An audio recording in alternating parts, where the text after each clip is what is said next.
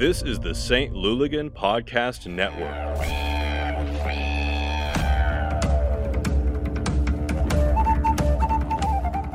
Hey everybody, this is Show Up, Make Noise. My name is Zach. I'm Rick. I'm Sam.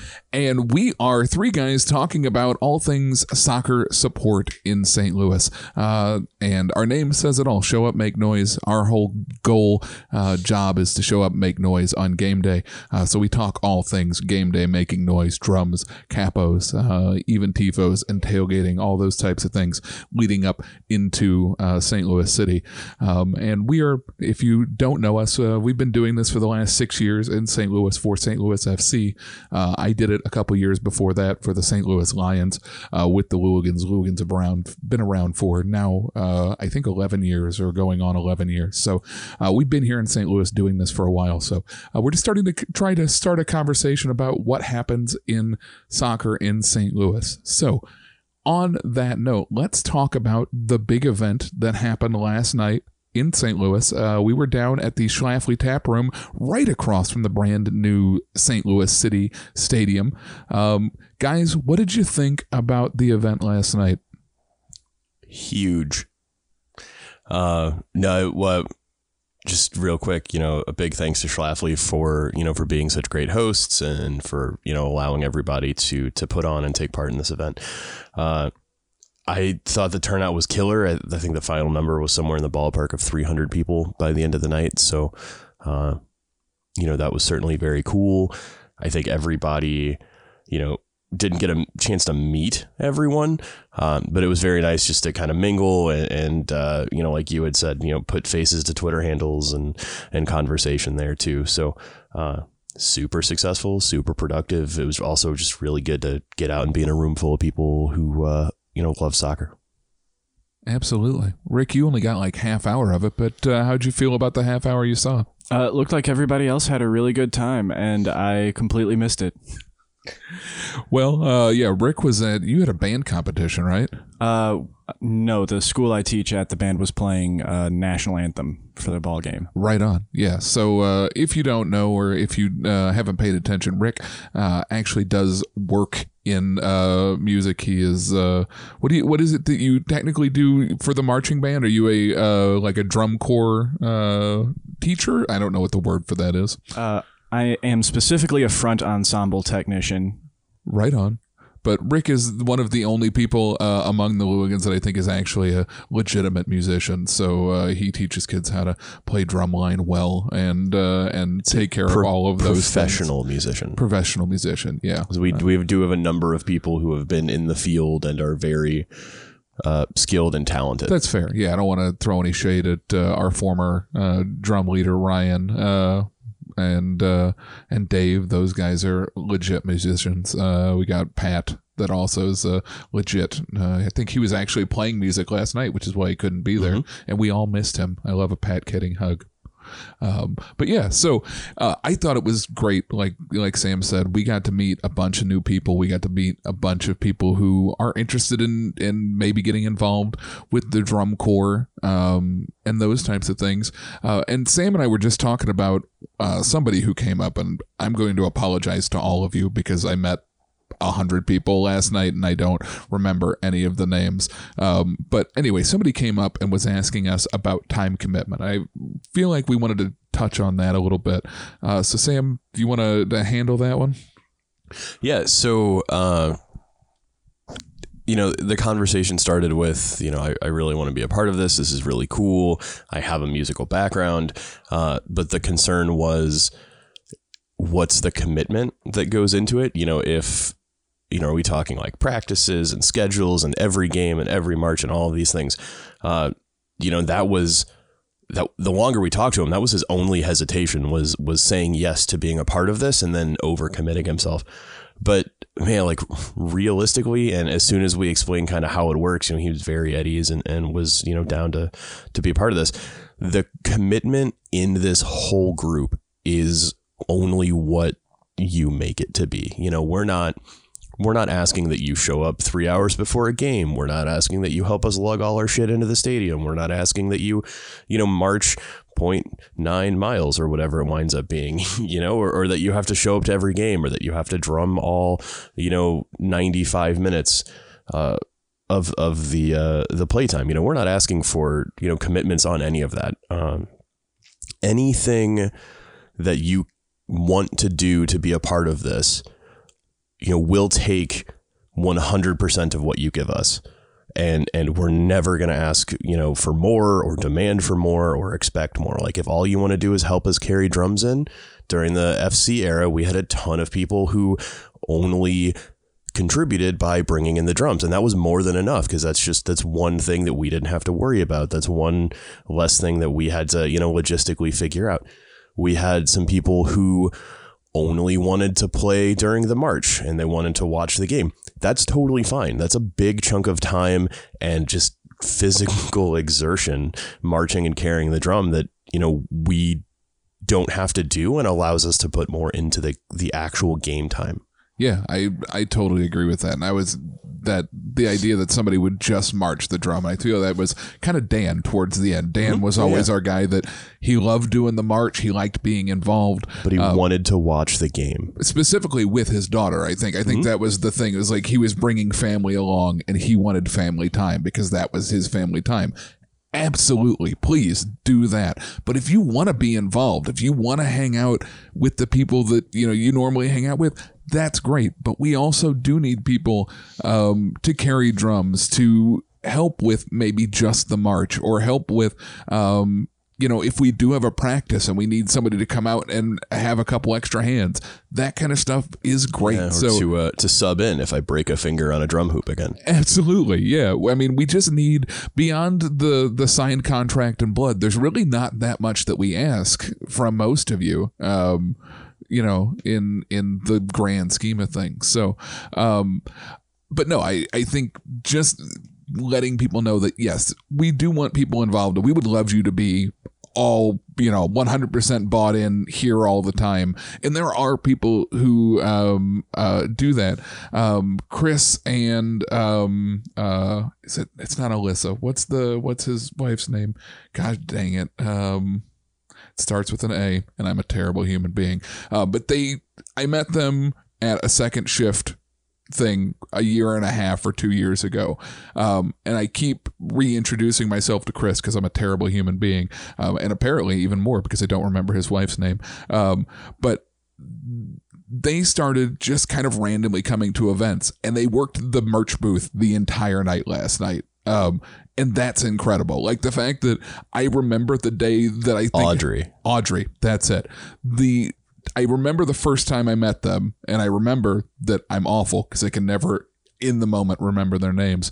But it is one of those people that I always know that they're around because they keep getting more and more involved in the things that we're doing, and they keep putting their hands up when people ask, hey, can I help out with this? And we talked about it with Leader Jake last week, and I think it's really, really important as these events go on to realize that we don't have to help every time, but if you're willing to help sometimes or anytime, it really, really is super helpful when you can volunteer to help carry a drum or a cooler or a flag, or help the TIFO crew. Show up for a TIFO crew painting night. It's paint by numbers, but on a 200-foot scale, and usually they give you beer for showing up. So like, there's almost no reason not to do it. So, and I'll even kind of point to Rick. Like Rick, we love when Rick is able to be there, but Rick does professionally do marching band. Like a lot of his profession is marching band. And if you know anything about marching band, it happens a lot of the same times that soccer games happen. So Rick is not able to be at every single game. So I would say, Rick, jump in, talk a little bit about, schedule and how you try and get involved, even though you're not able to be there all the time. For the times that I am available, I just try and show up. Like rule number 1, show up. I don't know if that oversimplifies it, but it's really the hardest part. 100% is just deciding to get out the door that day. Especially during marching season, it's super busy. I'm standing on really hot, sunny fields in months like August, and like just being outside and miserable. And I don't want to go spend another few hours in the evening being outside and hot and miserable. But then I remember that I'm playing for fun. Like, there's no obligation to be good. I can just not really play super hard. I can pace myself. I can even just not play for a while. Yeah. And when you chant for more beer, people will hand you beer, which does not happen nearly as often on the high school practice field. Yeah, I definitely can get away with having a frosty beverage in the stands at, say, a soccer game, rather than when I have to go to a Cardinals game and sit around a bunch of students that I teach. Can't really justify that one. Not as much. Yeah, that is, it's a little bit harder. It's when you go to the concession stand and ask for the soda cup, but then put the beer in it. Mr. Breyer, are you drinking beer through a straw? No, shut up.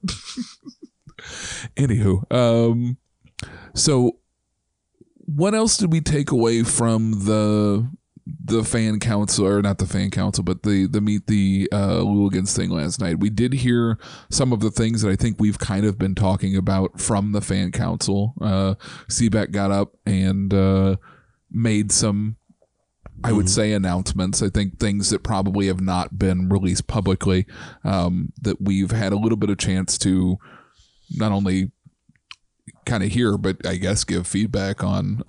Yeah. So I think the big one was, they brought over the supporter section renderings and kind of the logistics of a lot of the game day things in the supporter section, which was really cool. And for a lot of people, it's the first time they're hearing that.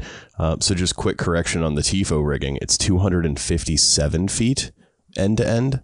Wow. So approximately, I assume, one entire airplane hangar is kind of just the ballpark that I've been going on.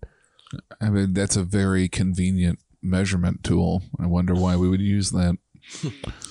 But also kind of talk about we had talked about it on the episode after this fan council, but now it's out there where all the different rigging points are and what, as a supporter section, we're going to be able to do with that. We talked about adding depth. We talked about, using a third of the TIFO rigging, for some games versus having to do the whole rigging for everything. Just realized you're looking at a picture of this. You're so prepared. Yeah, right. Same as the rendering on his phone. It's not just ready. a picture. I think it's a picture of a picture. So we're really in there. But it was just really cool to put that in front of everybody and talk about, the three capo stands, the one front and center, the one to the left, the one to the right, kind of where the drum riser is trying to be, pointing out, where the supporter section bar is, things like that. So stuff that they haven't really gone out of their way to hide, but this was a good chance, and they took it to really put their stamp on delivering it to the masses. Yeah. And one idea that I do not remember who gave it to me, but it was a great idea, and I'm going to throw it out into the universe and see if any of the people who listen to this can make it happen, CBEC.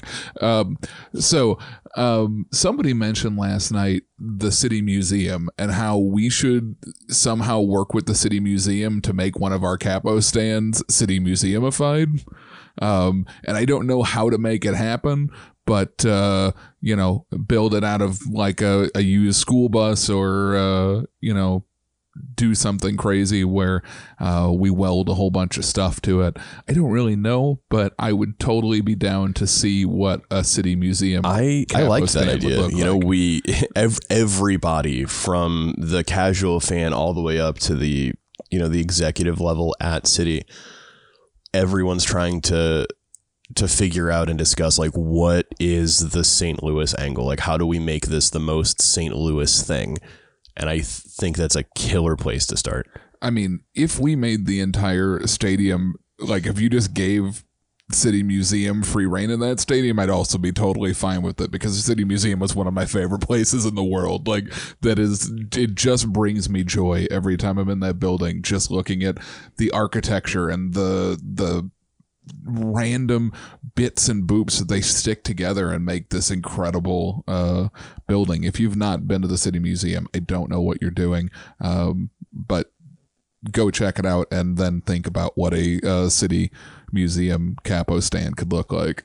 How many capo stands are we getting total? 3? 3, yeah. 3, yeah. So directly behind the goal is the main stand, and then several rows up from that is, they're calling it the drum riser, but it'll basically be where the drum corps is and additional capos and equipment and things.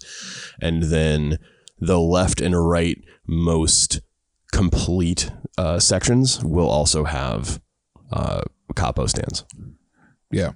So like one for the museum, one for the zoo, one for the botanical gardens.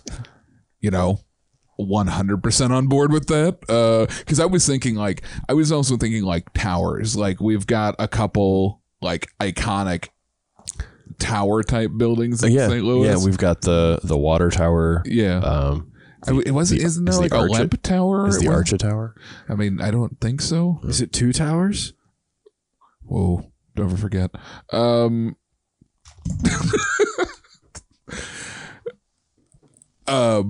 I don't know the answer to that question.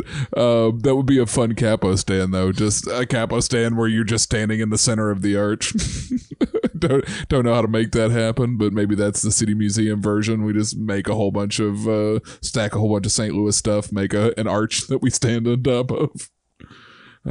Could be fun. But yeah, I don't know. I don't know if there's a fun way to, build them all up so we can have because I think a botanical garden capo stand would be amazing. Just like flowers falling off of it, or just one of them that looks like a Mardi Gras parade float. Something again, tap into our French roots. I don't know. I think there's some cool stuff we could do with it. I can see that. What are you looking for over there, Sam? I just got a message that there's a local seller here in St. Louis that has a pair of a set of lightly used quints. Oh, they're doing local pickup, but then I scrolled down and saw the price tag on that. And yeah. Keep scrolling. Not so much. Yeah. Not so much. Swipe left on those drums. I understand that. Yeah, drum equipment is expensive, but they look nice. They do. Yeah, and they're actually kind of in the right color. Yeah. Yeah. Not bad. Yeah, that was another question we had last night was drums. Dave Lemon offered, I almost called him Dave Lennon. Dave Lemon offered to basically donate he has a high tension snare that he's going to basically donate to the group. Yeah. So we theoretically now have 2 high tension snares, which is probably 1 high tension snare too many. But my ears would say it's too many. That's fair. But I mean, the thing I like about the high tension snare is it makes it so you don't have to have 10 snare drummers. Like 1 snare drummer can do enough with a high tension snare. Rick, you look like you have an idea. Different color schemes. He does one. I think his has a gorgeous wrap on it already because he brought it to one of the FC games, and it's a real nice looking drum. Yeah, he said SSX. Is that a thing? I don't know. SFX. Yeah, it's probably. I think correct. SSX wasn't that a snowboard video game? That's on PlayStation. Yeah, tricky. Yeah, 100%. Yeah, and also great. Enjoyed that game. I think I enjoyed so you could play as the alien, and your snowboard was just his little saucer. Yeah. I think I've enjoyed every snowboarding video game I've ever played. I don't think I was ever angry at a snowboarding video game. I enjoy those way more than actual snowboarding. Yeah. Well, I mean, I have terrible knees and you have terrible knees. So just anything that involves me not walking somewhere on my actual feet is people like, you want to go roller skating? Water skiing? No. All of that just sounds like a dislocation waiting to happen. Thanks. I'm good. But people did ask about drums last night, getting back onto the drum conversation. And they were asking about, are we looking for new drums or are we taking new drums? I've had people offer me drums recently. It was a really good question. It was actually worded like from the perspective of like sponsorship, specifically how are we going to source the equipment to meet the size of the group that we're eventually going to need to put this on, and who does that? Does the club help? Do we do it ourselves? Like, how does that work? I think we were immediately, Zach and I, we were immediately in agreement that if the club wants to give us something, they absolutely can, but we're not going to take it under any pretense of, a quid pro quo by any stretch. And to that end, I feel like I would accept help from the club to negotiate help from someone else, but I don't think I would accept a direct handout from the club, right, with the understanding that any direct handout is going to come with a, hey, we gave you that once, now do something for me. Right. And I don't trust that relationship. Again, it's nothing against any of the people there. I trust half of everything that gets said. I trust the human half, not the MLS half, not the business half. So, yeah. We have in the drum corps, I think, a really good tradition of secondhand sourcing our drums. Mm-hmm. I don't think any of the drums that we have in the corps were bought new off the shelf by anybody in the drum corps. Unless, of course, like Jim bought his own djembe new. I don't know. I don't think so. I think Jim had his djembe. I'm almost positive Theodorable has his own djembe. So yeah, I think the quads I know we got secondhand. Mm-hmm. The sousaphone we got off of a wall in a band room because Dave Corbett is some kind of magician and got it for $50, which is unheard of. I will never not tell the story of Dave Corbett texting me that he had a $50 tuba and me absolutely not believing him, because it doesn't happen. Yeah. I mean, we fell ass backwards into a bunch of the other drums. Ryan had to drive cross state lines to get the war drum. Yeah, and that drum is amazing. I cannot wait to get that back out and doing stuff for sure in a stadium where it can maybe do the work. Mm-hmm. We do need to figure out how to, God, what's the word I'm looking for? Mute it better? Make it so you can hit it more than once. Yeah, exactly. Yeah, we need to get some dampening. Dampening is the word I think I was looking for, just to maybe tighten up the rear head and give it some dampening to make it so you can give it a couple quick thwacks without making it sound like it's dying. And I understand it's a bigger drum. It's not meant for quick reaction, but anyway, we'll have somebody that actually knows how to deal with concert drums. Yeah, we can make that adjustment. Rick, and make that happen. But so that is an interesting question, though, I guess, logistics-wise. We've talked a little bit about how we want to kind of keep the drum corps nimble, I think. But we went to Madison. Many of the Luligans went to Madison. I think I was the only one of us that made it up. And they ended up having, they had 3 22-inch basses all on the type of stands that Sam has, so you can have them. Or no, are you a 24-inch bass? What are you? No, the kick drums we use are 24. Oh, okay. What's yours then? Are you a 28? No, I'm a 36. Is it really? Something, yeah. Okay. Well, I think they were one of the marching bass drums. Yeah. Probably a 32. I don't know. I looked at so many drums that summer trying to figure out how to get the bigger one that I don't remember which one I grabbed. I just know it's big enough that if it's in my car, the rest of the things don't fit. So they had essentially 4 of what I think roughly was your size of bass drum. They had one guy playing a snare, and then I meant to ask Rick what the other thing was, but I keep calling it a timbale snare, and I don't know if that's actually a thing. But it was here. I'll show Rick the picture live, and we'll see if he can tell me what the guy's playing. Come on down, Rick. You're on the clock. Oh, boy. So putting this degree to test. This is going to be real embarrassing. The dude that looks like Jeff's dad playing this snare. Blue shirt. Yeah, blue shirt. But it's deeper, but it's real high pitch. It's got, and again, I don't even know that the timbale is what I'm thinking of, but it's got a real high pitched, almost like you're rim shotting every single hit. So I don't know how else to describe it.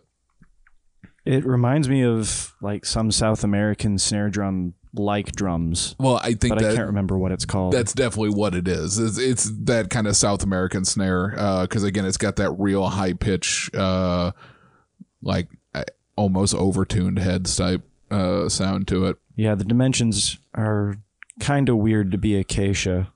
I don't know. But anyway, so they were rocking one of those. So they had a snare drum, which was pretty much just a standard, I would say like 12-inch steel snare, and then the dude on that drum. And then they had one dude up front that was keeping time, and that was because of the distance. And again, that's something we'll have to deal with when we get further into our organization, is how we keep everybody together. But they had 6 drums, 2 trumpets. We had essentially that for St. Louis FC when we had a full drum line. But what do we actually think we're going to have? And that's, I know, a tough question because we have potentially Chief, and I'm going to butcher it, but I'm going to try and say Bakula. He's going to come and try and get involved with us. Carlos has talked to me specifically last night, but a couple nights, about the fact that he thinks he's got some Colombian guys that are interested in doing some stuff, which I think would be amazing. So just figuring out, how many people do we think we're actually going to put on a drum riser for a game day? 8. So you thinking 1 to 2 snares. I'm still kind of going with 1, but we'll see how it goes.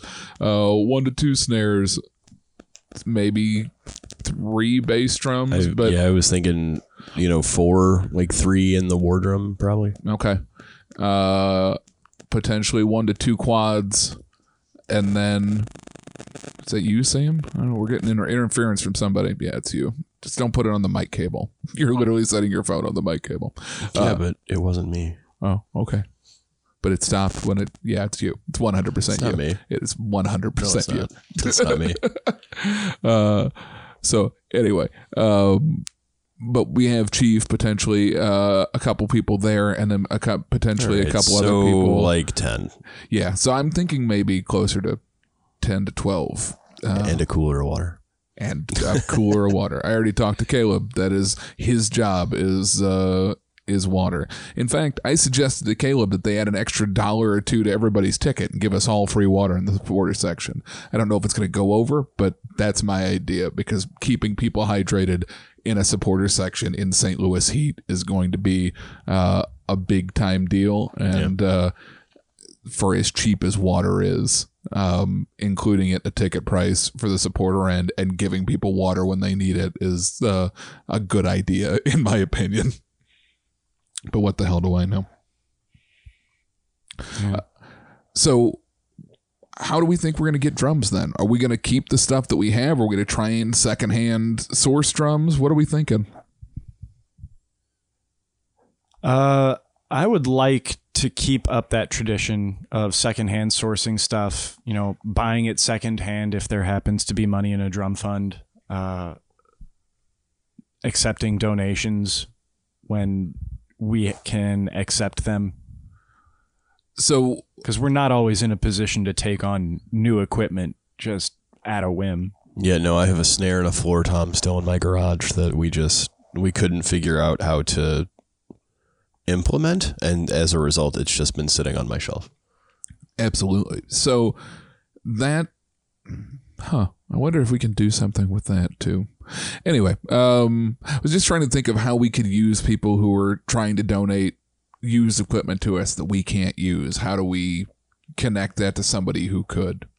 Like, is there a program somewhere that needs used instruments, or are used instruments just a sore spot to everybody? Like, can we give them to like the Boys and Girls Club? Can we upfit some drums? I'm sure there's something out there that gladly accepts third hand musical instruments. They're not in. I mean, they're a little beat up, but they're completely functional. Yeah, but we put rims on them or put some heads on them and whatever, and ship them out. We'll see. Maybe we can. I don't know. I'll look into it, see what we can do. If anybody knows anybody who's looking for used instruments or that could use used Locally, instruments, is the keyword. Yeah, definitely in the St. Louis greater metro area. Absolutely, that would be fantastic if you know somebody, because we do have people offer us stuff all the time, and right now my house is not big enough. If you could see there's just shit piled everywhere anyway, so I don't have enough room to take them in. Sam doesn't really have enough room to take them in. Rick doesn't have enough room to take them in right now, so unless we get some nice storage facility, we are not in the business of taking drums at this point. But if you have an idea of how we could get some or whatever, I do have an idea that because of one of the things Rick has talked about, which I still don't think we're really ready to roll out yet, so I'm going to kind of keep teasing it. Rick has a really good idea of how to get the city involved with the drums. But I want to try and have a little bit more of a plan on it before we roll it out. So, but Mastermind Rick, who doesn't say a lot, is still coming up with plans in the background. That's why he doesn't say a lot. He's always formulating. So what else we want to talk about from last night? Anything that we really haven't covered so far? I know we talked drums. We did meet Tuba Jake, who I have now named Tuba Jake. Tuba Jake. He even went and got a new name tag as soon as you guys had that conversation. Man, it always makes me feel weird when I say something and somebody just does it. Like it's not something that should happen, because I say a lot of stupid shit. Well, to be fair, you did just find the first guy with a name tag that said Jake on it, and you pointed at him and asked him if he was Tuba Jake. Well, so I knew Jake was going to, like, he had told me he was going to come find us, and that guy very pointedly, like, came up and talked to me, so I thought he had some insider knowledge.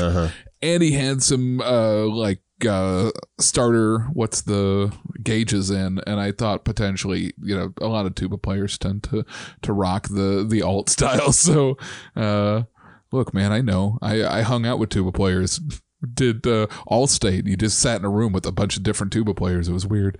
You don't want that many tubas in a room, because then tuba crazy train happens. I guess you're not a big fan of Tuba Christmas. I actually love Tuba Christmas. I tried to play in a Tuba Christmas once, but I could never figure out the schedule. Got a lot of random just tuba music. This is fascinatingly over my head. But like, it is like it's the next step past band nerd. Once again, we're in the middle of the podcast and we've hit a point where I have so many questions. So in a day when malls were still a thing, because this is the only place, I guess, that would let them do something like this, tuba players would meet en masse, literally traveling hundreds of miles in some cases, to just play a concert entirely of Christmas music. Yeah. It's like a flash mob of tuba players? Kind of, sort of, yeah. Okay. Only like it's advertised. Oh, okay. Yeah. But cool. it was like, how did I never know about this? You can look it up. There are CDs that were made. I mean, I believe I won't, because that's a lot of effort, but I believe you. Yeah, there's actually like there's a very niche subset of music that is just tuba players playing different things. Like it is yeah, cool. And then you get cheaters playing euphonium and trombone and stuff. Yeah, absolutely. Nobody wants a bass. Nobody wants a bass trombone in this. Actually, I would love a bass trombone, but anyway, I've got one tuba player, so I'm going to call myself happy. I got one tuba player and Andrew Vernon. That's what I got. Hey, now we just need the necromancer, and we can round out the entire core. Michael and Valerie asked me last night about the necromancer, and I was very happy. Somebody is still very concerned about the necromancer. They're out there somewhere for us. They just haven't swiped right yet. Oh my god, I instantly tried to figure out what the necromancer dating site name was, and my brain is not functioning that well. Well, it probably wouldn't be a swipe left, swipe right. I imagine it's probably like a swipe up for yes. Like, you bringing them back from the grave? Yeah. Symbolic. Oh boy. Anyway, so we heard from Seebeck. We heard a little bit from Caleb last night. If you didn't get a chance to meet Caleb is our supporter section ticket rep. He's a nice guy. I think he talked to you for a minute. Did he have He is an enthusiastic dude, and I love talking to him. Was it his girlfriend or is it his wife? Fiance. Fantastic. I didn't get a chance. You were talking to them and somebody else pulled up and talked to me. And I do want to apologize to literally everyone I talked to last night who I was in the middle of a conversation with, and then somebody else walked up and said hi to me, and I instantly stopped talking to you and started talking to somebody else, because that's what happens at those types of events, especially when we haven't seen one another for a year and a half. It's crazy. So I apologize to anybody I rudely stopped talking to in the middle of a conversation last night, but it was really, really great to meet people and get out and just hang out with soccer people again. So that was fun. We want to switch to fan council. Yeah, let's do it. Sure. Neither one of you. Sorry, I was just thinking, like, with the stadium out the window at Schlafly, like, this was the closest that I've gotten to the stadium. I had only driven past it before this event one time, and it was from 40. So, like, I didn't really get a good feel for how big it is. Holy shit. Walked right past it for about 2 blocks. I did not realize how far north it expanded. It is huge. It's bigger than it is in my head. You know, in my head, you see the aerial views, you see the views from the top of Schlafly, you know, from Stephen Hale doing those videos all the time. You see some drone footage, and it just doesn't click the footprint. Yeah. 100%. Like, smack dab in the middle of that area. I love it. It's fucking massive. Well, I'm excited too, because it looks huge from the outside, but I know that it's dug in a bit, so I know that the field is technically below ground level. Yeah. And that's even more exciting because it's bigger. It's almost like TARDIS, like it's a little bit bigger on the inside. I think they're a lot bigger on the inside. Yeah. I can't give Seabeck credit for making something much anything though. So it is. I think it's going to be fun. I had a whole bunch of people messaging me last night, you know, or this morning. Can't wait to see what it's going to be like. You know, are you excited about being in there? And my statement is always yes, if I don't fuck it up. Like, I will be super excited if we can do it right and not fuck it up. If we continue to try and build this and it all goes to shit, no, it's going to be a fucking nightmare. So, it's going to be great as long as we can get people on the same page and continue to build a thing that everybody wants to connect with. Because if we don't, then no, it's going to be awful. So, I want to keep. It just drives me harder to make me want to make it great, because I want to connect to all the people to make sure that everyone in that section is on the same page. We're all building towards the same thing. So, exciting stuff. So fan council? Well, we're talking about Caleb, and he got up and gave his speech, and he came over and hung out with us a little bit. And we met him for the first time at the fan council thing. And like I said, man, he is enthusiastic, and if there was Kool-Aid, he drank every last drop of it, and he's all in on the train. Also talking to him last night, this is really cool for me and for the show. He was greenlit by the gods and goddesses of the PR team at City to hop on and come shoot the shit with us one night. So I told him to sit on that till he has something worth breaking for us. And yeah, I think we were going to get him on as soon as possible. He's a fun guy. I think he would be fun for the podcast. For sure. I love getting somebody on a microphone so I can bust their balls and they can't get away from me. So that's always good. So yeah, I think he'll be good. He did a speech last night, but I didn't hear a lot of it. It got a little raucous in there during some of the speeches. Mitch talked for a while. So I think by the time Caleb had his chance to get up, some people may have already gone back to drinking beer. But he is a good guy. If you get a chance to talk to him, he gives a shit. He asked a bunch of really good questions.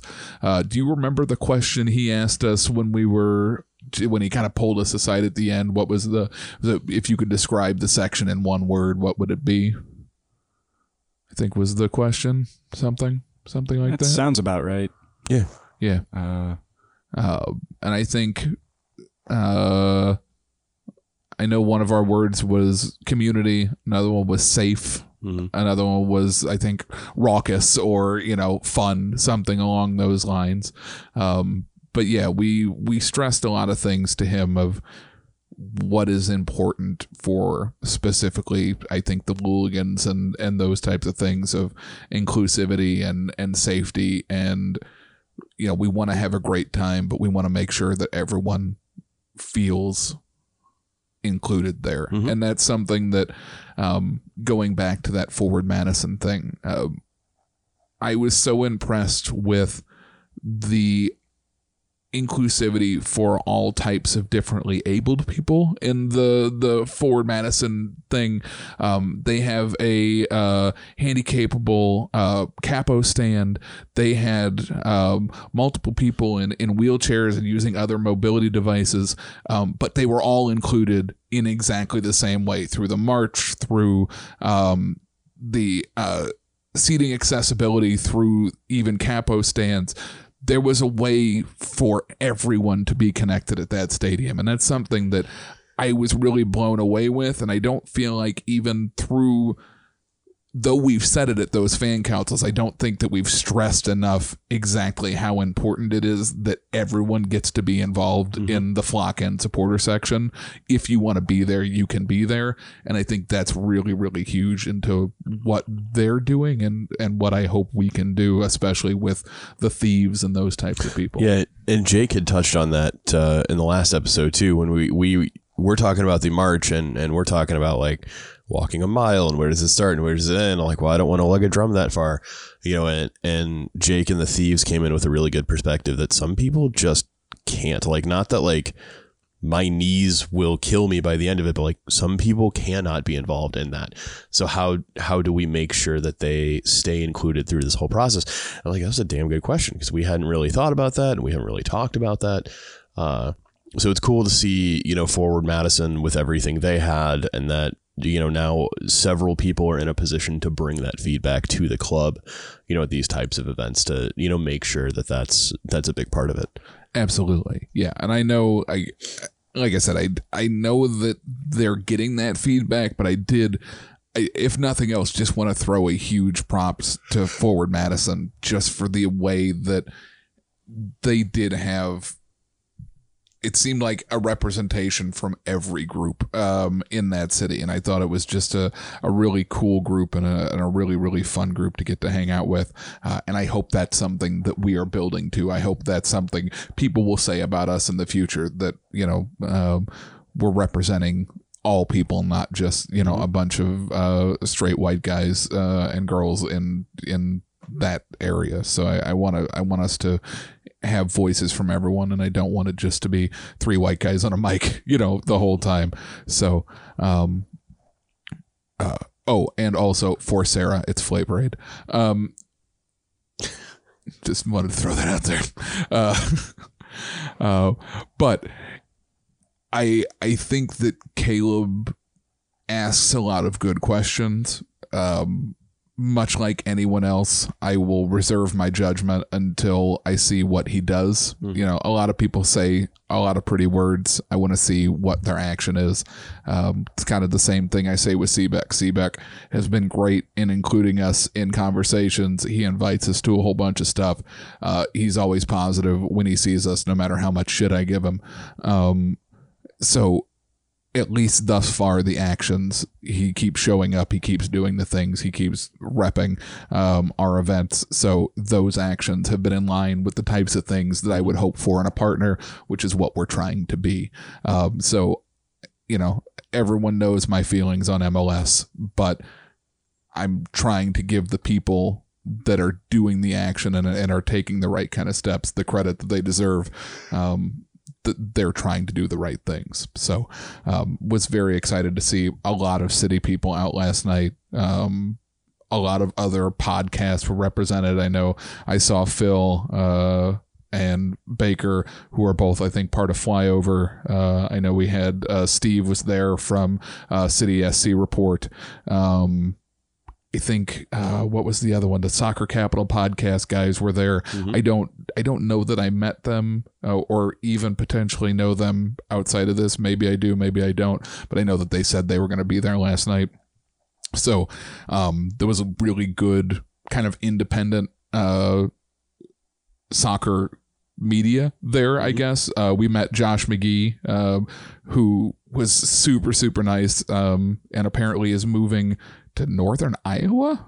I want to say he said, or something like that. He's going to do a full-time soccer commentary gig for a college up there, which I think is great. And especially from, if you follow our Twitter at all, I've given him some big props because the kid is out literally at every freaking soccer game covering stuff, and he put in the work.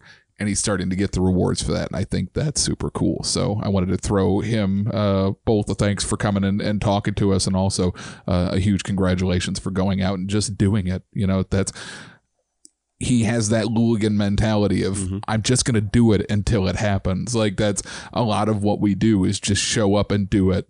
And if you keep doing it, eventually somebody will notice. And that dude is literally the embodiment of it. And I don't think he never ever really considered himself a Luligan, or maybe, I don't know, maybe he did, I don't know. But yeah, I think the dude's awesome, and I think he's doing good work, and I'm excited to see what he does. So so then, beyond Caleb at the fan council, what else did we do for that fan council?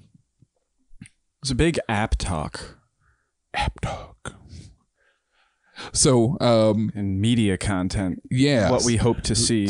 We're getting into the really fine line of what we did commit that we would not talk about. No, so like we talked that we've already said there's going to be an app.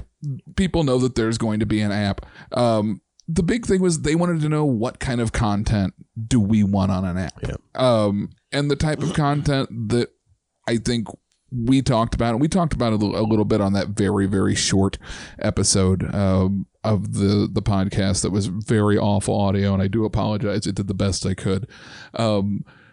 Was that they were trying to figure out what types of things we want to see. And so we talked about academy stuff. We want to see as much about the academy as possible. We want to know about the kids that are coming up that could be the future of the sport in 2, 3, 4 years, which I think This Is Silly talked a little bit about when they had Seebeck and Lutz on last week. And if you haven't listened to that podcast, did either of you guys have a chance to listen to the This Is Silly yet? Yeah, it was phenomenal. Like, listening to Lutz talk and just his vision and his motivation behind everything. Is it Lutz? Do I always say it wrong? Do I always say Lutz and it's Lutz?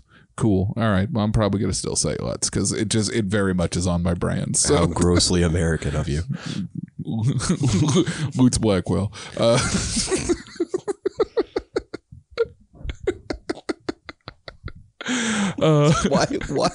Why stop now?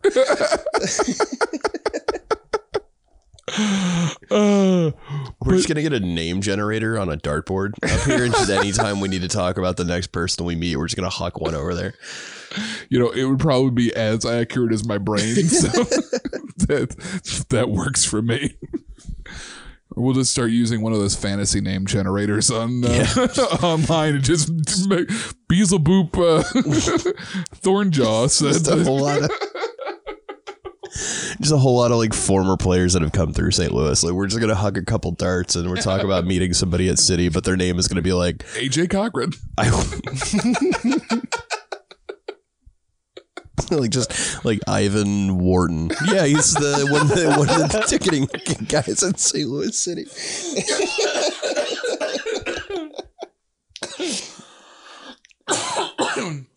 But no, it was so having not since their episode with Lutz wasn't released yet when we had the fan council meeting. So it was very cool that a lot of the people that were at the fan council meeting and some of the things that Lutz and Seebeck and the Sicily crew talked about were very echoing of each other. We want to see academy stuff because that's going to be the first product. But we also talked about, I think it was Baker and his little breakout group. we want to see things about the academy as if they were the first team. Like that, the content for the academy needs to match and meet the content for the first team. And there should be no differentiation other than this is the academy, this is the first team. But the coverage, the content, the detail should be the same for both of those. Absolutely. And I think that's a cool way to not only get us involved, but to me, it gets every kid in every youth system in the city involved because they see the pathway then. And that really drew me into something that, do you remember who told the story of Lutz calling Pep? Does anybody, was that, so there was a story that somebody told, I think it was at that meeting where we were talking about academy development and how they're orienting the fields. Yeah, but it was specifically like a facilities question. Yes. Because, Lutz gets to design basically how everything is going to work. And casually, because of course he did, just calls Pep Guardiola of Man City to ask him how he did it. Yeah. And that was I don't know if the story's true, but my girlfriend vacuuming? I was gonna somebody's weed whacking outside. Oh, it's a good possibility. It's probably the crackhead that I have a person, and it's probably not nice to call her a crackhead. Right. But here's the thing. She leaf blows at 2:00 in the morning. She leaf blows at 3:00 in the afternoon. There are days that she has leaf blown for 4 to 5 hours straight. She would have gotten along phenomenally with my old neighbor at the apartment. Yeah, there is something inside of her that makes her compulsively leaf blow. And I have a theory on what it is. Is it crack? It's not I have a theory. It's crack. But yeah, so he just casually just calls up Pep and sorry, you were going to finish that. No, it's fine. My whole thing with skepticism was that I don't know that the story actually happens. But yes, the story goes is that there was a discussion of how should we orient academy fields at the thing. So he calls up Pep, take the rest of the story. I'm giving it to you. Yeah. Man, I feel like I'm going to let you down now. We've built this up for everybody. Exactly. Just stare judgingly at you the entire time. How to get away with not remembering the story. So Pep was explaining like how you set it up in a progression. So, the youngest group is on this field with these resources. And then the next group at the academy or the next level has bigger equipment, newer equipment. And the next group has bigger and louder and newer equipment. And then... But very specifically, to me, the interesting thing was distance to the stadium. And specifically because of where our stadium is located, you would have the team closest to being the first team playing right next to the stadium. And the team that's the next step down is a step further away. So you can literally see the field stair step, like a literal ladder of your progression. Every time you move a field to, let's say, the left, if you're looking at the wheel, every time you take a step to the left, you're one step closer to the first team. And that small, more equipment, more things every time you step up. And that to me is a really cool idea of putting a kid on this field and going, if you do everything right, you walk up that ladder and you walk into the field. Or you walk through the tunnel and you walk onto the field because there is literally a tunnel that connects past the fields. Wall of our freshly tapped kegs for all the goals we scored. or with all the tops cut off. Yeah. Going to be such a good influence, guys. And one day you'll walk past those kegs. But no, I just like that. And again, I don't think that's crossing any boundaries because that has nothing to do with anything they're building. But that to me, one that Lutz can just call up Pep Guardiola or text Pep Guardiola is mind-blowing to me, but it makes sense. The man played at every level on every continent. So, but that connection to the world of soccer and to some of the best minds in the world of soccer is why he's such an exciting person to have at the center of our football team to build the beginnings of our academy system, and getting to dig into what that man does on a daily basis and digging into those types of stories would be awesome content for whatever, either their website or their Instagram, or, you know, if they build an app that integrates all of those things, that's perfect for that. So I think that those types of things are the types of things that we get excited about, because, for sure, you know, we watch Pep Guardiola on, you know, at 9 o'clock in the morning on Sunday, well, you know, coaching one of the best teams in the world. And we have a guy that is talking to those types of people. And that's fun. That's just a fun idea. We also talked, I think you mentioned some of the more granular types of things that we were hoping in the future, what an app on a game day could do for us. You know, we've talked ordering food. We've talked getting directions to food. And you talked that kind of dynamic mapping type of thing where you can find from where you are, do I need to go up a level, down a level? How many stalls do I have to go past one direction or the other? Giving what I would say Midwest directions. Rick called that out when we were driving. I drove Rick home last night from his, because he was down at the stadium with the school.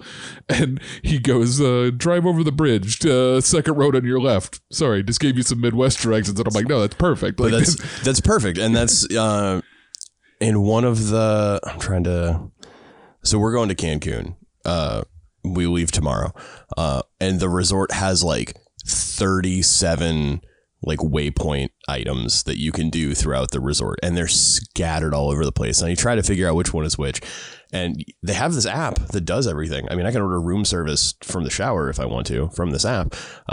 You click on the resort map and it just, there's a PDF of the resort, and there's nothing you can do. And you got to zoom in to figure out which one's 21 and which one's 27 because they look the same.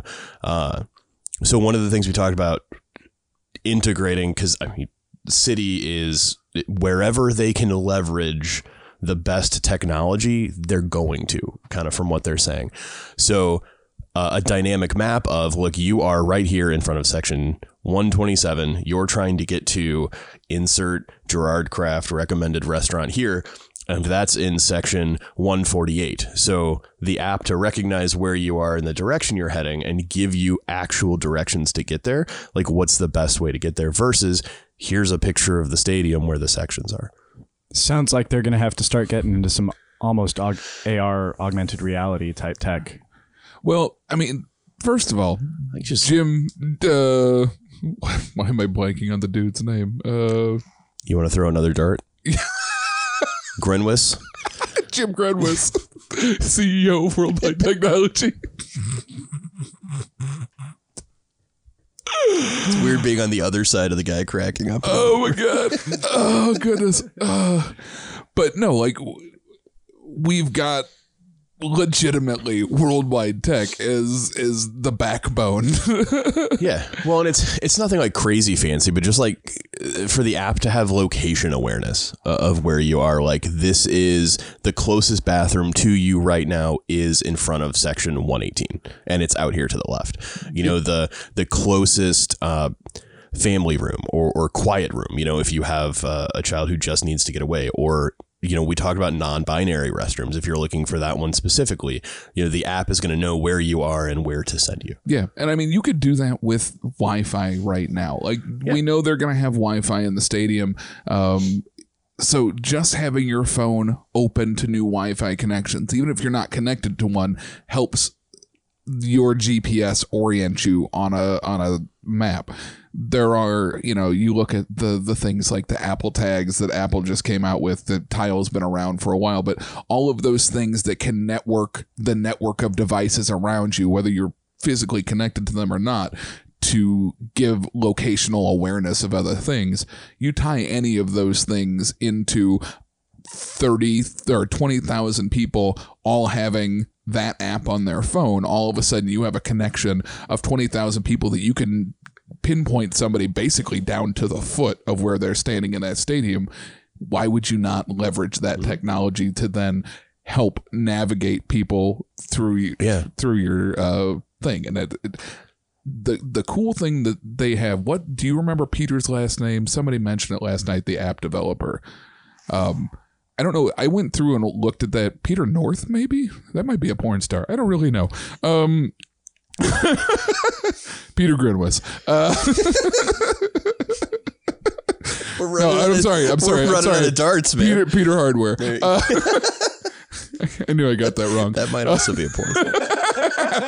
Oh, guaranteed. And if not Hardware, Peter definitely is. Hey, I'm Hardware Pete. I'm here to fix your pipes. But no, I talked to that dude, and then I went and looked him up because he's a legit Arsenal fan from England. And that guy, of all the people, seemed giddy to be there. Like, Seebeck looks giddy all the time, but like corporate giddy. The speed at which that notepad and pen flew out of his pocket when he heard some of the conversations that we were having.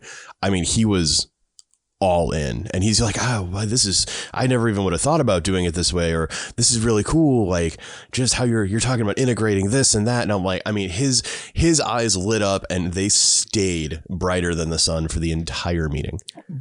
But that guy's also done, like, he's worked with Coca-Cola and like I won't Oreo. I know that he did a Oreo, like he was one of the main designers on this Oreo like bunker thing where they did this huge social media like thing where I don't even know what the whole premise, but I looked through his CV. The dude's done some incredible work. So first of all, crazy that they got that guy, because again, behind the scenes, that stuff is insane. But the fact that he is a true, what I would say, true football supporter, that guy knows what the sport is and understands the history of that sport in England.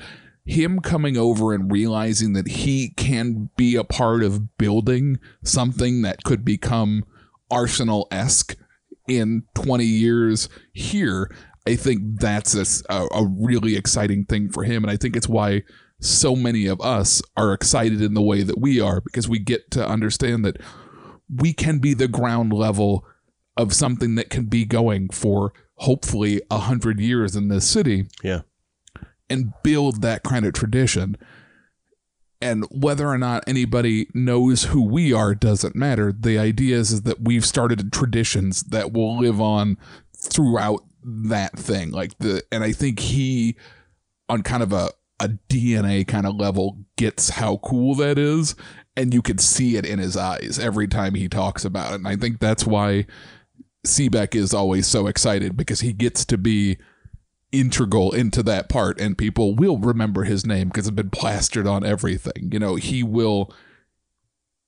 the success of this club is very, and it's specifically the experience part of it, is all on him. So it's exciting, but it's also a crazy amount of weight. So, but that's what I dug about Peter, is that he has that same kind of, wow, I get to build this, and that's cool. I think I see a lot of that same excitement that we have in his eyes. And not that I don't see it with other people, but really kind of dug it with him. And I think that's why it was exciting on the app conversation, was seeing how excited he got about certain things. And just, I won't go into a lot of detail, but a lot of the things we talked about of how do you connect to the person next to you if you don't already know them? You know, how do you connect to people that you see all the time in the stadium? How do you build a connection out of the people that you meet around you? And how can an app help facilitate that? And I think there was some really cool stuff that came out of that, and I'm excited to see where a lot of that goes. Yeah. I'm excited to be able to talk about it more too. So like, I'm not saying chop, but yeah, I want it to be good. I would much rather it be very good than very quick. So, you know, to me, I feel like they're doing a lot of what they're capable of doing right now on the app. I think they're capable of doing in social media, and people are already bought into that. I'll be interested to see when the app rolls out and what they'll be able to do with it to get people bought in early. And we talked a bit about what will get people to buy in, but I don't know what that thing will be, Right. whenever that is that they release it, what will be that thing that gets people to draw in and get that content and get it from the app versus getting it from elsewhere. So it'll be interesting. I think it's exciting to see, again, so many things being built. We saw the stadium up close. We saw the beginnings of how they want to interact with fans and how that game day experience is going to build. We're seeing the beginning of a lot of things, and it's fun to speculate where those things go. But any other app type related things that we think we can talk about that I don't want to give away too many of the big kind of punchline things, because one, I don't know that they'll happen, and two, I think it would be fun to have some of that exploration in there. Yeah.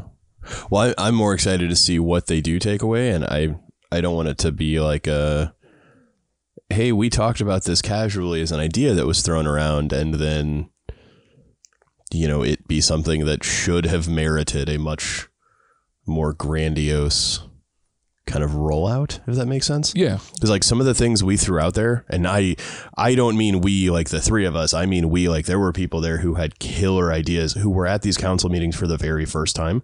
I don't want to take any of that thunder away. I'd much rather say, holy shit, that thing we talked about, they did it. How cool is this? And share some of that. I think we mentioned her name in the original short episode. I do not remember her name right now, but whoever was the other person that was in our group threw out a killer idea. And I loved it because it was her first fan council meeting. And I think she said that this was kind of like her first real dive into this style of supporter culture. Mm-hmm. And I think that was really cool, that it just solidifies that we need other voices than ours. Like, that's the thing that I keep getting at, and Mitch mentioned last night, and we keep harping on here, is that we need more voices that aren't just ours. We want to hear, because a lot of people have a lot of really, really great ideas that we want to make sure are getting out there. And so if you're sending them to us, trust me, they are getting to CBEC and those types of people through any interactions we have. But just getting more voices involved is always going to be better. And I think every time we get a new person in the group, that shows, because they bring something new and cool to the group that we just haven't done before. So, yeah, man, just a lot of cool stuff that's happening. Where are we at time-wise, Rick? Hour 7. Hot damn. Laura, you're welcome. It's not too bad. There was something really cool, and it's not supporter culture specific, but something very cool. One of the initiatives that the whole game day team is putting together, and I talked to Kalia, for a little bit about it. I didn't ask what is or isn't public, so I can't really get into it, but I can say it's super fucking cool that they're thinking about just integrating into the game day experience and what it looks like and all that, as far as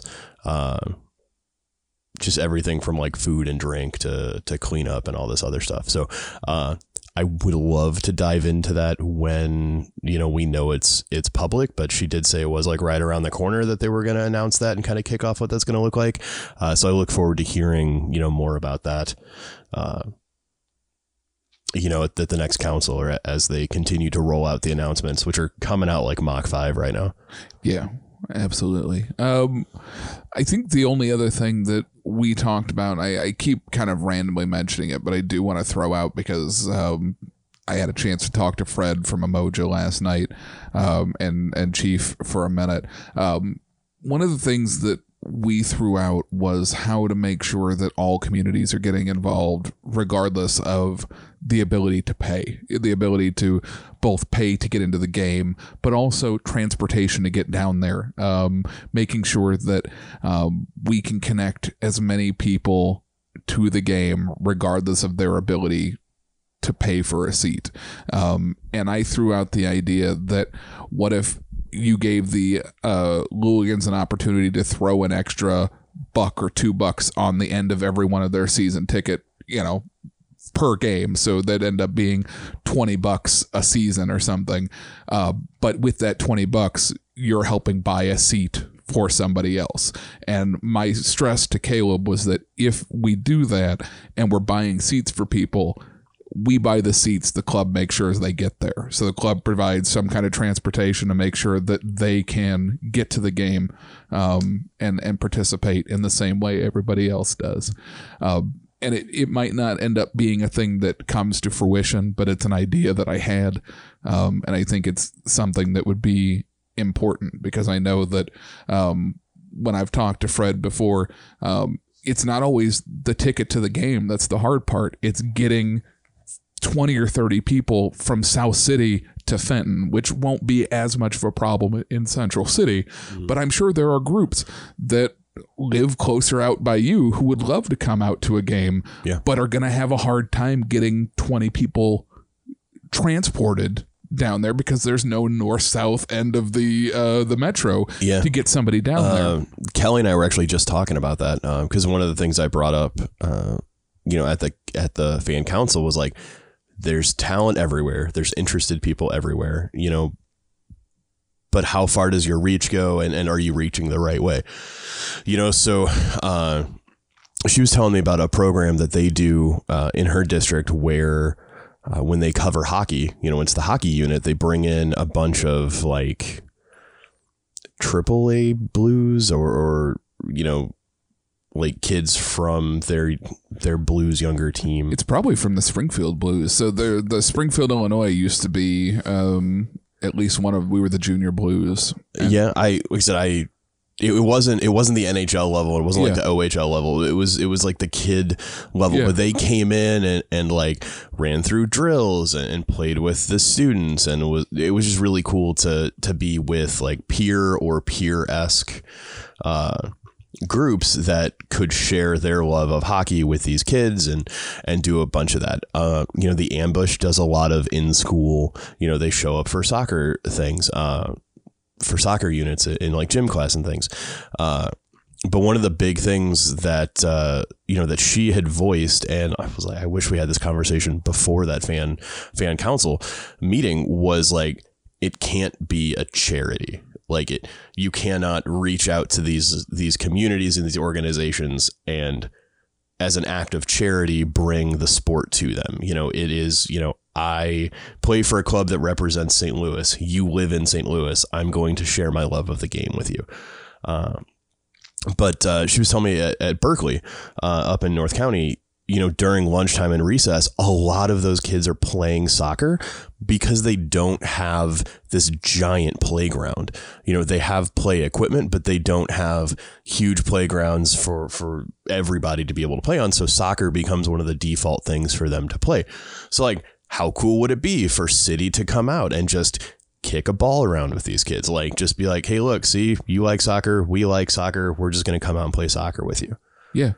Absolutely. And I think that is how they integrate into our community is going to be big. And that I think those types of things are going to be the things that will get kids in Berkeley, in the places my dad literally grew up. That's dad lived in Berkeley. I mean, that was literally his address when he was a kid. And that's those type of neighborhoods that have been abandoned by a lot of St. Louis. That would be great to have people reinvesting, again, not charity wise, just investing in those communities and showing that we give a shit, and that's huge. I think that is really, really big. And I've said it to Seaback, I've said it to Kalia, I've said it to everybody who's asked.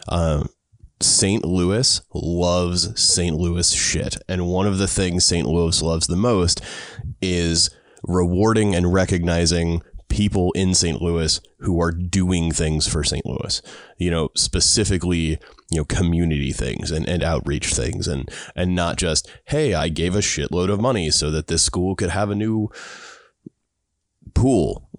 Right. But like, hey, this group is out in the community all the time. We recognize that, we want to support that. Like, that is when you talk about like what makes St. Louis, that is something that is truly St. Louis.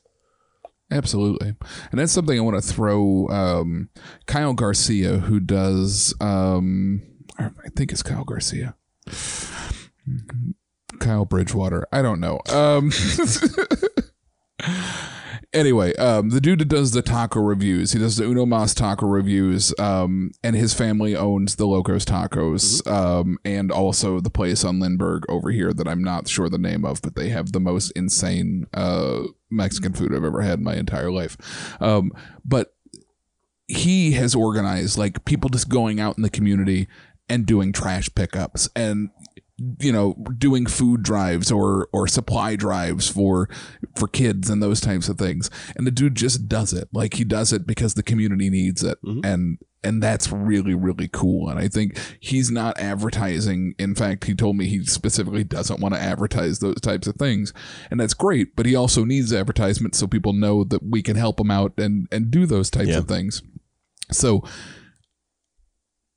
I'm totally with you. Like, St. Louis doesn't want charity. St. Louis wants people investing back into them and giving a hand up, but, you know, not doing it because they want the reward for it. They want people just actually coming out and caring. And I think that's something that the Luligans do well. And I hope, especially with the Thieves, I know they mentioned they were doing a drive last night. I think there will be some information coming out from the Thieves about how you can do some Amazon wish list stuff if you want to contribute. They're putting together an Amazon wish list. They're going to grab some stuff, put together packs for the unhoused, and then go out and make sure that people are taken care of coming into winter with sleeping bags and jackets and those types of things.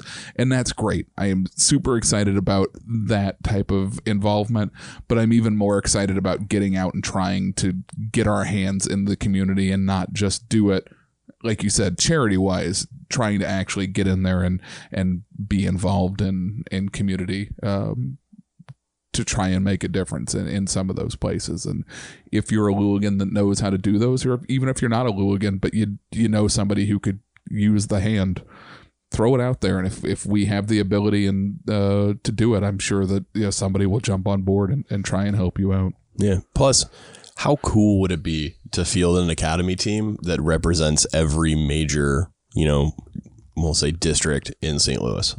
100%. Like, that'd be fun. We already feel like we're going to field a team of West County. Yes. You know, people are going to come out of Ladue. People are going to come out of Chesterfield, Baldwin. People are going to come out of St. Charles. But like, to have a team that has South City, South County, North County, you know, places that don't get the pay to play exposure, but you know, the way Lutz is talking and describing kind of his vision, like, it's entirely feasible that we have a diversely represented academy team of people throughout the St. Louis area, and I think that in and of itself would be as cool as fielding a very successful from a performance standpoint team. Yes. And I know that they mentioned, and I think they wanted us to put it out there at some point at that fan council, that they are offering some totally free to play camps and things that are coming up through St. Louis City. So I know that they are offering some free to play, you know, you don't need to have anything to show up and do it. But again, my thing for that is that you're still going to have the kids whose parents can afford to take the time off or to get them to that thing. And that's, I told Caleb, and I'll share it for the podcast, my least favorite story in U.S. soccer is the Clint Dempsey story, because so many people use it as the quintessential U.S. story of how somebody who wanted to do it was able to overcome the odds and become a superstar. But the reason Clint Dempsey was able to overcome the odds and become a superstar is because the rest of his family was able and willing to drop everything in their life to make him become a superstar. His sister just gave up her entire dream and ambition of also being an athlete, because the family couldn't support Clint being on this track and her being on that track. And so they made a decision that she had to stop so that they could pour everything into what he was doing. Not a parent, no, had those conversations, but absolute bullshit. Yeah. And like just the fact, because people always, well, his mom drove him an hour and a half both directions and he did homework in the car. That should not be the marker of what you need to do to be successful in this country. Yeah. And that's the problem with a lot of the sports stories is that if anyone's ever read Malcolm Gladwell Outliers, there is a reason certain kids, like if you look at, I think his thing was like NHL All-Star teams. If you look at the ages of when NHL All-Star teams are born, most of the kids are born within 3 months of one another. And that's because of when tryouts are, those kids are the oldest and the most developed by the time tryouts come, which means they get picked for the premier teams, most likely, which means that they get more focused training and support and, blah, blah, blah, blah, blah. And everything they get is more focused because at the right time, they were the most developed. Yeah. And it doesn't mean that they're necessarily the best athletes. It just means that they were the ones that got the most time and effort drawn into them. And that's my problem with anybody who does, well, everybody has the equal opportunity to come out. No, they don't, because a kid who doesn't have a mom who can drop everything to drive them to a soccer practice at 3:00 and doesn't have a good public transit system in St. Louis to get them there is out. Like, that kid doesn't have a chance. He's not going to get that extra drill. His mom can't buy an extra coach to come in and teach him how to be a better goalkeeper or a better defender.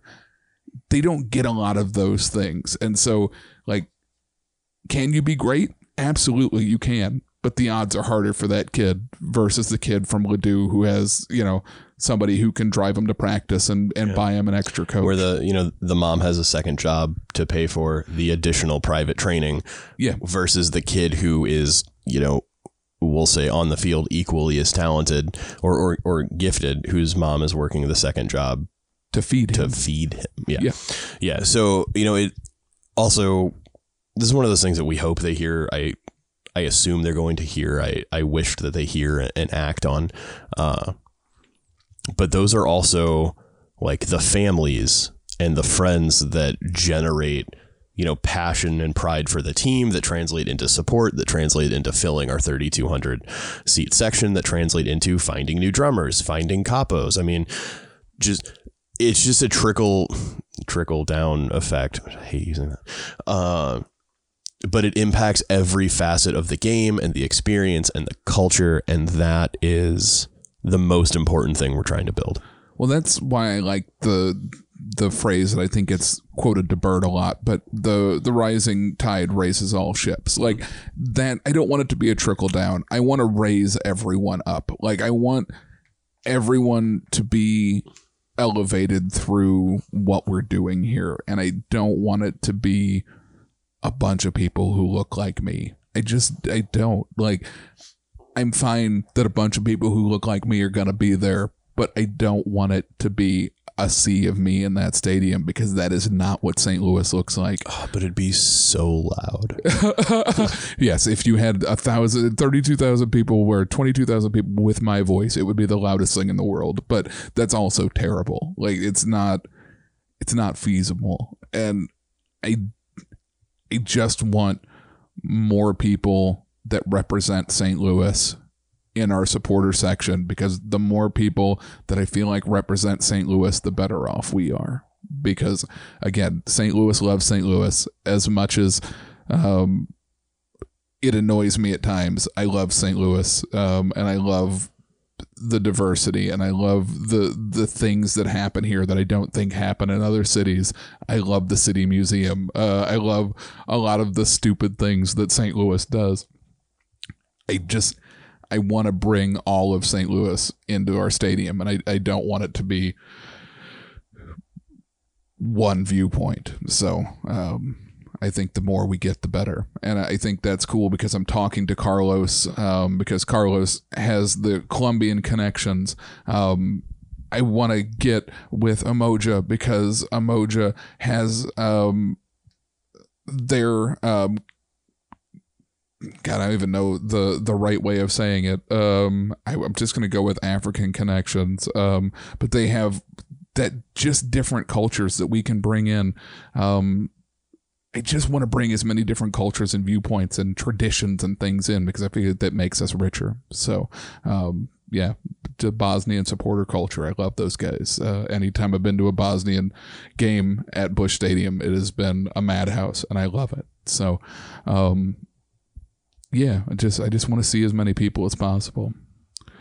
So, anything else we want to talk about? I think we'll probably get to chanting and maybe more Madison recap next time because we're again running out of time. I'm sorry, Laura. I said you're welcome at 107 and at 125 or 130.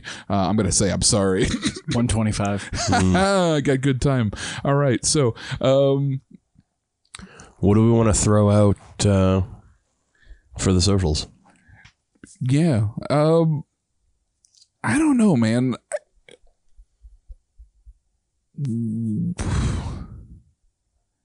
I would say let's try and I really want to dig into the community thing. Like, what are our ways of getting connected to different communities that aren't St. Louligan communities? How do we reach out?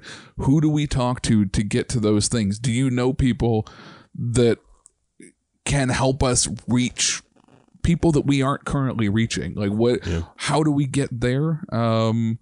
We could also do, what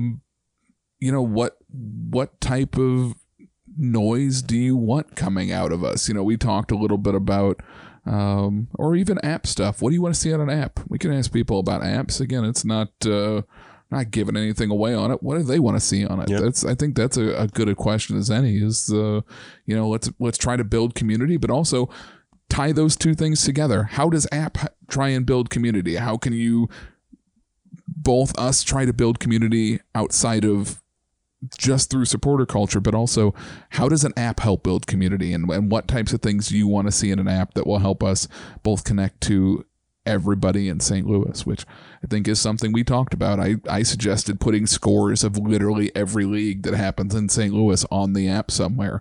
Put the Latin American League in which Umoja plays in. Put that on there. Let's do a short bio on that team and get to meet some of those guys. Meet local soccer in St. Louis. And again, figure out how to connect and build that community inside of what we're doing. So cool. So anything you want to throw out there for him? Nope. Cool. Rick is very stoic today. Throwing bombs.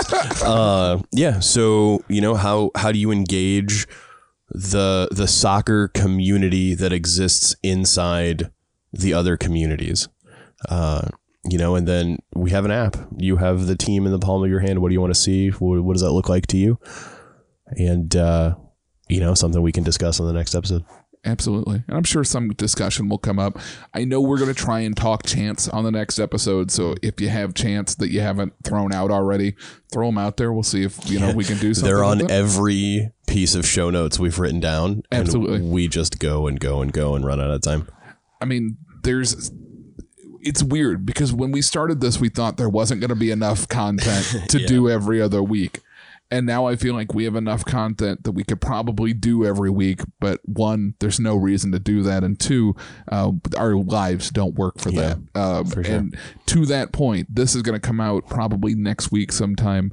But I don't know when our next one's going to be because Sam is going to Cancun, then Zach goes to Denver, and then Rick has lots of work coming up because his season is getting dead into the center of what he does on for his profession. So it's going to be tough, but we're going to try and continue to throw out content when we have stuff. So stay tuned and join a conversation. So we were talking about the fan council. I just wanted to throw a huge shout out to Johnny Garcia and his family for hosting the fan council at the Golden Hoosier down off Kings Highway. It's absolutely phenomenal. So you walk in and it just the color and the themes, everything's very cool. Go straight to the back and the entire back patio is campground themed, which I love. And I was talking to Johnny about it. He goes, yeah, you should, you know, the upstairs is really cool. You know, it's closed right now, but you know, it's more art and less, you know, like taxidermy and everything. I said, oh, I didn't really notice on the way in that much going on. But when you look into the dining room side of it, and it is, ooh, it's awesome. Yeah. He does cool stuff. Just Johnny just does cool stuff. He is a super interesting guy, and I always enjoy when we see Johnny out at something. So yeah, absolutely. If you've not checked out the Golden Hoosier, go over and check that out. Yeah. And you know, and we hope to continue to rotate around, you know, local you know, St. Louis hotspots that also share the passion for soccer.